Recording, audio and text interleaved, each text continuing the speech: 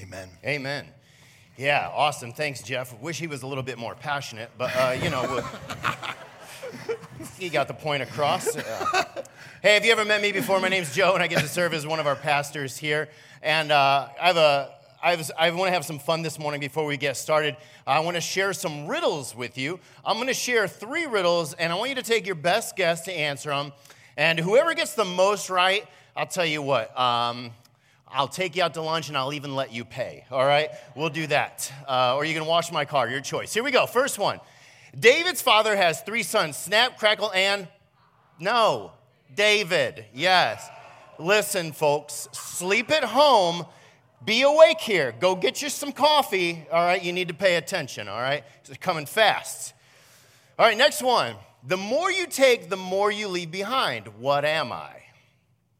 Anybody want to shout it out? Nobody? Okay. All right. Come on, 8:30 got this one. And nobody, it's footsteps. Footsteps, come on, all right? You got to think outside the box here a little bit. All right, a cowboy rode into town on Friday. He stayed for 3 nights and rode out on Friday. How is this possible? The horse's name is Friday. Good job. You're getting these. All right, last one. All right, this is a little harder. What comes once in a minute, twice in a moment, but never in 1,000 years? The letter M. Great job. All right, cool. I'll just have a sign-up sheet for whoever wants to wash my car if you got 4 of those right, and you just let me know. So these, I like riddles, and these were kind of challenging, a little bit of lateral thinking involved. But today we're going to look at a bigger riddle that you actually find in John 8. So if you brought your Bible, that's where we're going to be. If you want to use the YouVersion app, we'll also have the text on the screen for you. But I got to give you a little bit of context before we look at this, because if you have your Bible in front of you, you're probably going to see this statement in front of John 8. And it says this: the most ancient Greek manuscripts do not include John 7:53 through John 8:11. The earliest manuscripts that we have, which were the original written documents, do not have the following story in it, the following account. But it was probably added later by one of John's scribes or the early church along the way. However, that's not a problem. We do believe that this is a historically accurate account. Numerous trusted scholars that deal with the science of textual criticism believe that this happened. As one commentator puts it, and it speaks for most commentators, Bruce Metzger says it has the earmarks of historical veracity. It is consistent with what we know of the person of Christ from what is reflected in the rest of the gospel. So in other words, the way that Jesus speaks and acts in this story is consistent with his character, and it's consistent with other gospel accounts. So this verifies that this was a historically accurate account of something that actually happened, and we should apply it to our lives to see what it has to say about Jesus and about us and about how we view others. This is such an important story.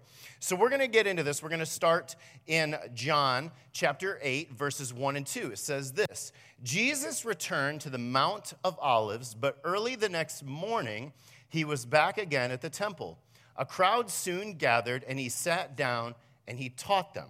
So typical of Jesus, he gathers his disciples and others who are interested in hearing his teaching, and he starts to explain God's word. He starts to teach to them. Now, things get weird. Here's what happens.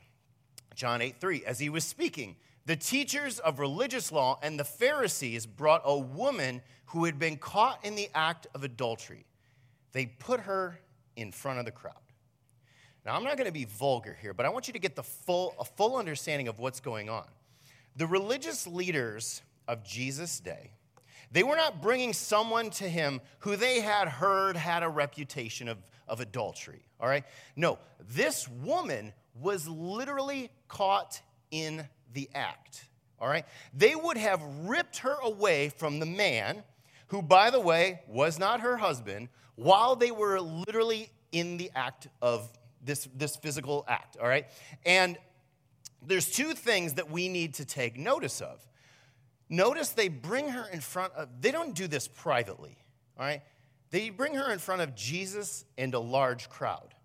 Imagine how humiliating this would have been. She's probably half dressed if she's lucky. And also, where's the man? Because it obviously takes two to tango. Shouldn't the man have been brought to Jesus as well, since they're both in the wrong? They're both partaking in this.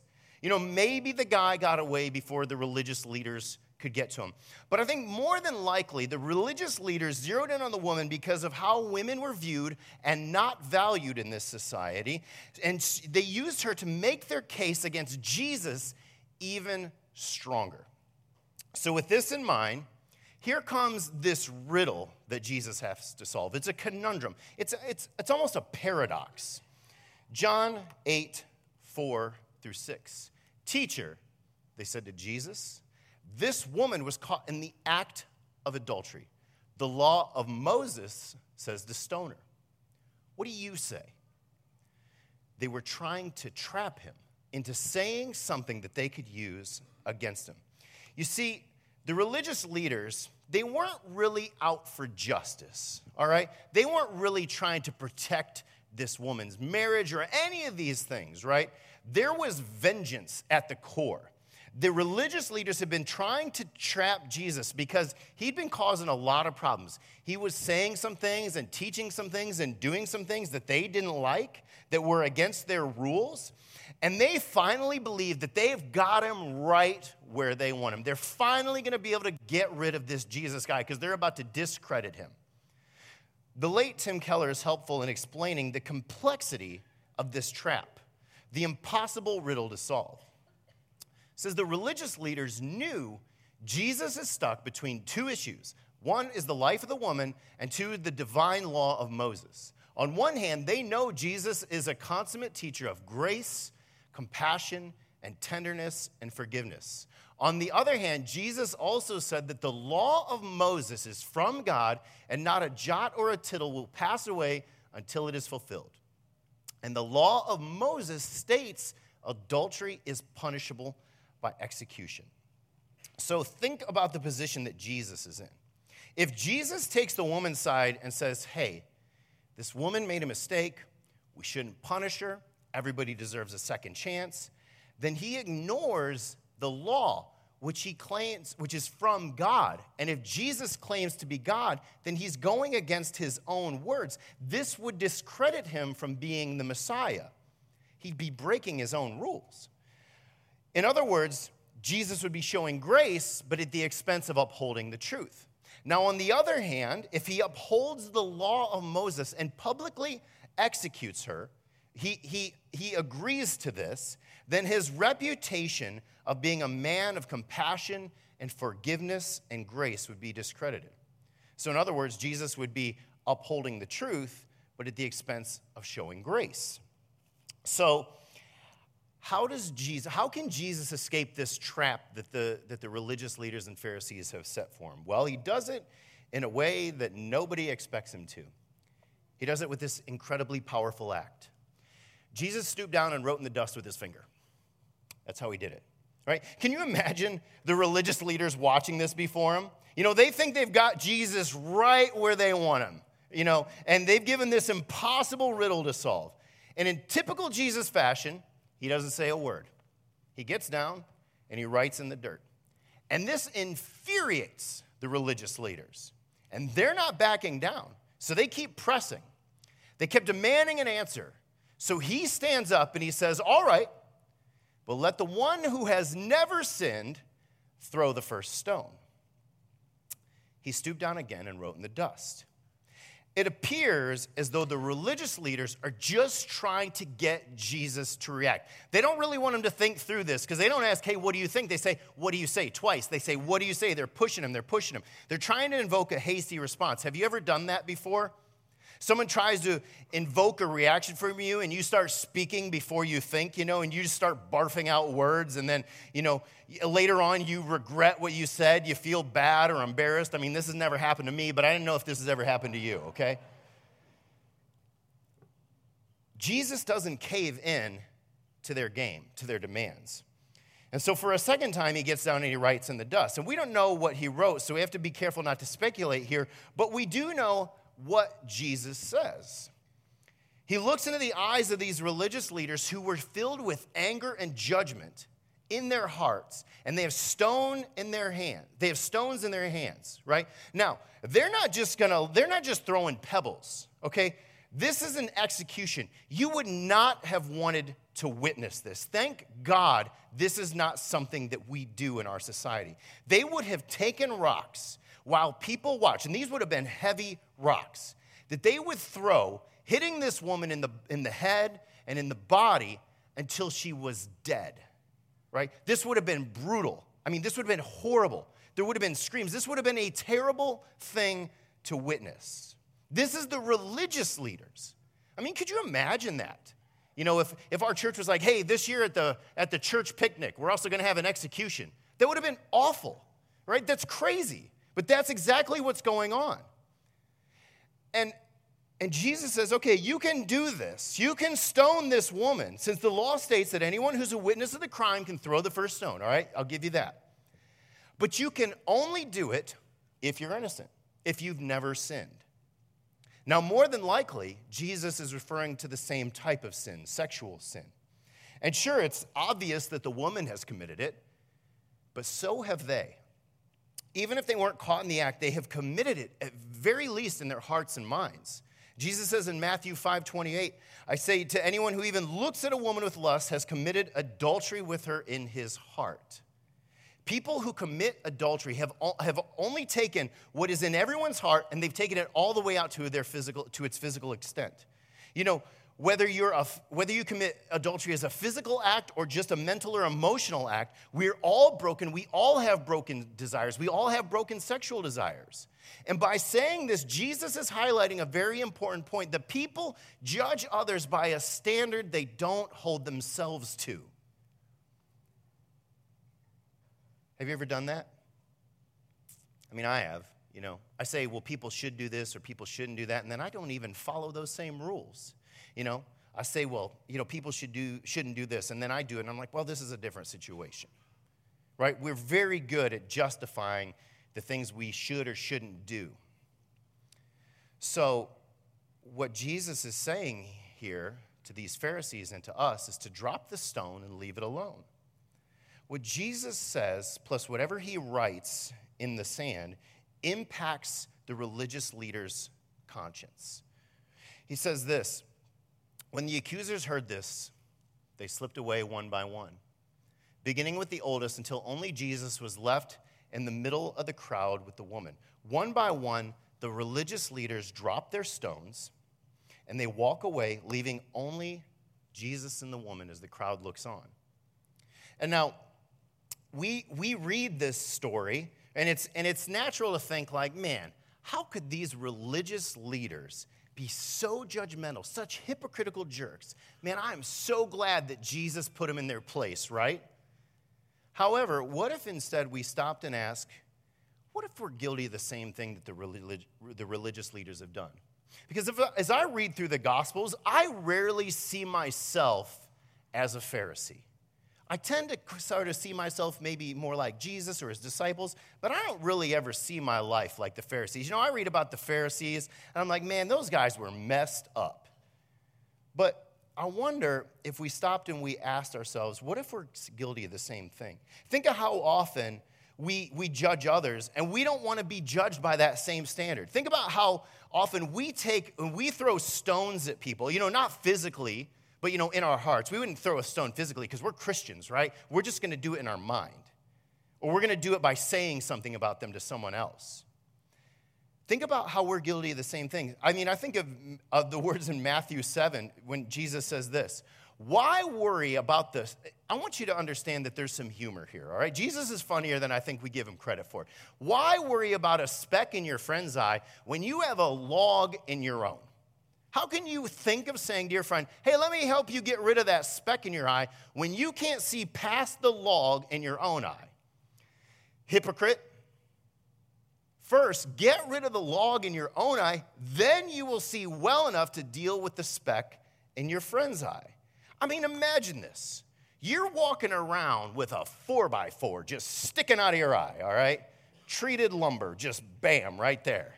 And you see your friend, you know, and he's got like a little bit of dust or something, and he's like, you fool. let me get that speck of dust out of here, and your 2x4, 4x4 hits him. It's like, that's the ridiculousness that Jesus is saying when you judge someone else without realizing that you're judging someone by a standard you don't even want to be held to. We focus more on gossiping, judging, and correcting other people's issues while simultaneously ignoring, justifying, or explaining away our own issues. Jesus had a word for that. It's called hypocrisy. So maybe we're more like the religious leaders than we want to admit. And so I want us to do something. I want us to commit together as a church to drop the stone and leave it alone. I have this bag of stones here, right? These are my stones. These are the stones I like to throw, my particular stones of judgment. And now, these stones, these are not like the stones that the Pharisees would have thrown. These would hurt, but it'd take a lot of these. The stones that the Pharisees would have thrown, they probably would have been 10 times this size. Not something that's going to kill on the first hit. They wanted this to take a while. They wanted her to feel some pain for what she had caused. But nevertheless, we carry around stones, don't we? You judge someone else's sexual sin, I want you to drop the stone and leave it alone. Because, if somebody could look at our phone's history, or the inappropriate thoughts that we have about others. Imagine if you had like a small screen on your head that displayed your thoughts all the time. That would be terrifying, right? You wouldn't leave the house. When you realize that, you don't have a stone to throw anymore. You want to condemn someone for living a greedy lifestyle? Drop the stone and leave it alone. Because we're all guilty of not being generous enough, not spending money exactly the way God tells us to. None of us have a stone to throw. You want to judge someone at work? Again, drop the stone and leave it alone. Because all of us gossip. All of us are lazy sometimes. You're telling me you never shopped or watched YouTube while you were at work? All of us have done things this year you wouldn't want your coworker or your boss to find out about. Maybe you fall asleep at work, somebody walks in, you just act like you're praying. I don't know. But when you realize, you're judging other people by a standard you don't want to be held to, you don't have a stone to throw anymore. If we took the time to worry more about this 4x4 sticking out of our own eye, you'd drop all your stones and you'd leave them alone for good. Now, with that said, the riddle still hasn't been solved. Because let's not forget that the woman was caught in the act of adultery. So the question wasn't, was she wrong? This is obvious. What she did was sin. The question that remains is, how does Jesus uphold the law, which says there must be a penalty for sin, and then yet show compassion to the woman simultaneously? Well, this is how. Jesus stood up, and he said to the woman, "Hey, where are your accusers? Didn't even one of them condemn you?" She says, "No, Lord." He goes on. And Jesus said, "Neither do I. Go and sin no more." Jesus doesn't condemn her. Now, he calls what she did sin because he says, "Go and sin no more." Stop doing this. She was wrong. There has to be a punishment. There has to be a penalty for this. But he doesn't punish her. So is he ignoring the law and only showing grace? No. Because you see, the penalty for her sin was going to be paid for. But not by her, by Jesus. I think of Paul's words in Romans where he says he was handed over to die because of our sins. Our sins. That word "our," guess who that includes? All of us. And he was raised to life to make us right with God. Romans 8:1, one of my favorite verses. So now there is no condemnation for those who are in Christ Jesus. Jesus was condemned on the cross. He took the stones so that the woman didn't have to. Jesus was condemned on the cross so that we wouldn't have to be condemned. If you are a Christian, if you're a follower of Jesus, you have given your life to him, you have placed faith in his offer of forgiveness, then you're not on trial anymore for your sins. You're not even in the courtroom at this point. Jesus upholds the law by taking the consequences of breaking that law on himself. And as a result, the woman doesn't have to live a life under guilt or condemnation. Instead, she's forgiven. And with this forgiveness also comes an invitation to leave her old life behind and walk with Jesus in newfound freedom. So in this, the riddle is officially solved. Immediately following this story, John records this, Jesus spoke to the people once more, and he says this, I am the light of the world. If you follow me, you won't have to walk in darkness because you will have the light that leads to life. Jesus is calling this woman to follow him out of a life of darkness. You know, I'll bet if the religious leaders traded in their stones for a chair and they took the time to listen to this woman's story, maybe they would have found out that she lived an immoral lifestyle because some stuff had happened. You know, maybe there was trauma when she was a kid. Maybe she was massively insecure. Or maybe she found worth in her body or her worth in acceptance by men. You know, I've met with this guy quite a few times, and, you know, he has some drinking issues or whatever, and I think, like, you know, for most of us, it's just, like, real easy to cast judgment, to be like, you know, you got to stop. Like, this is crazy. Like, you can't keep living like this. And then I sit down and I hear this guy's story and the horrible things that he's been through in his life, and I'm able to say, you know what, man, I get it. I get it. And again, that doesn't make it right. I'm not condoning what he's doing, but I'm saying I understand. And it doesn't make what she was doing was right. Again, she was wrong. But there's always something going on that causes us to live a certain way, right? I guarantee you this was not plan A for this woman. Something had happened. And I bet that she would have found out that she didn't really want to live this way, but settled for a life of darkness because that's all she ever knew and thought she was worth.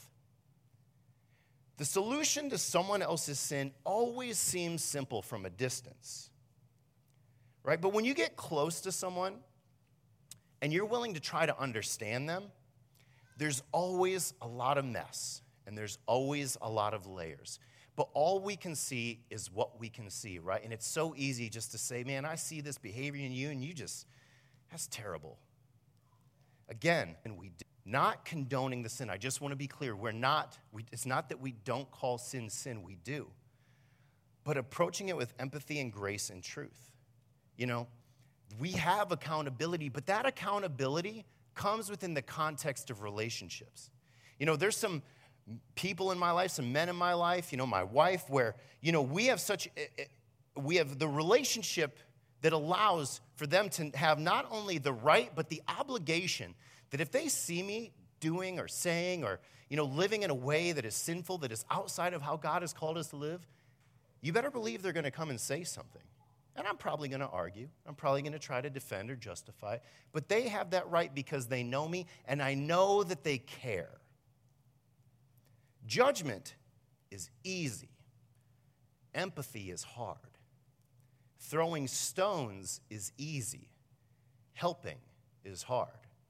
But I think if we're honest, we really love our stones, don't we?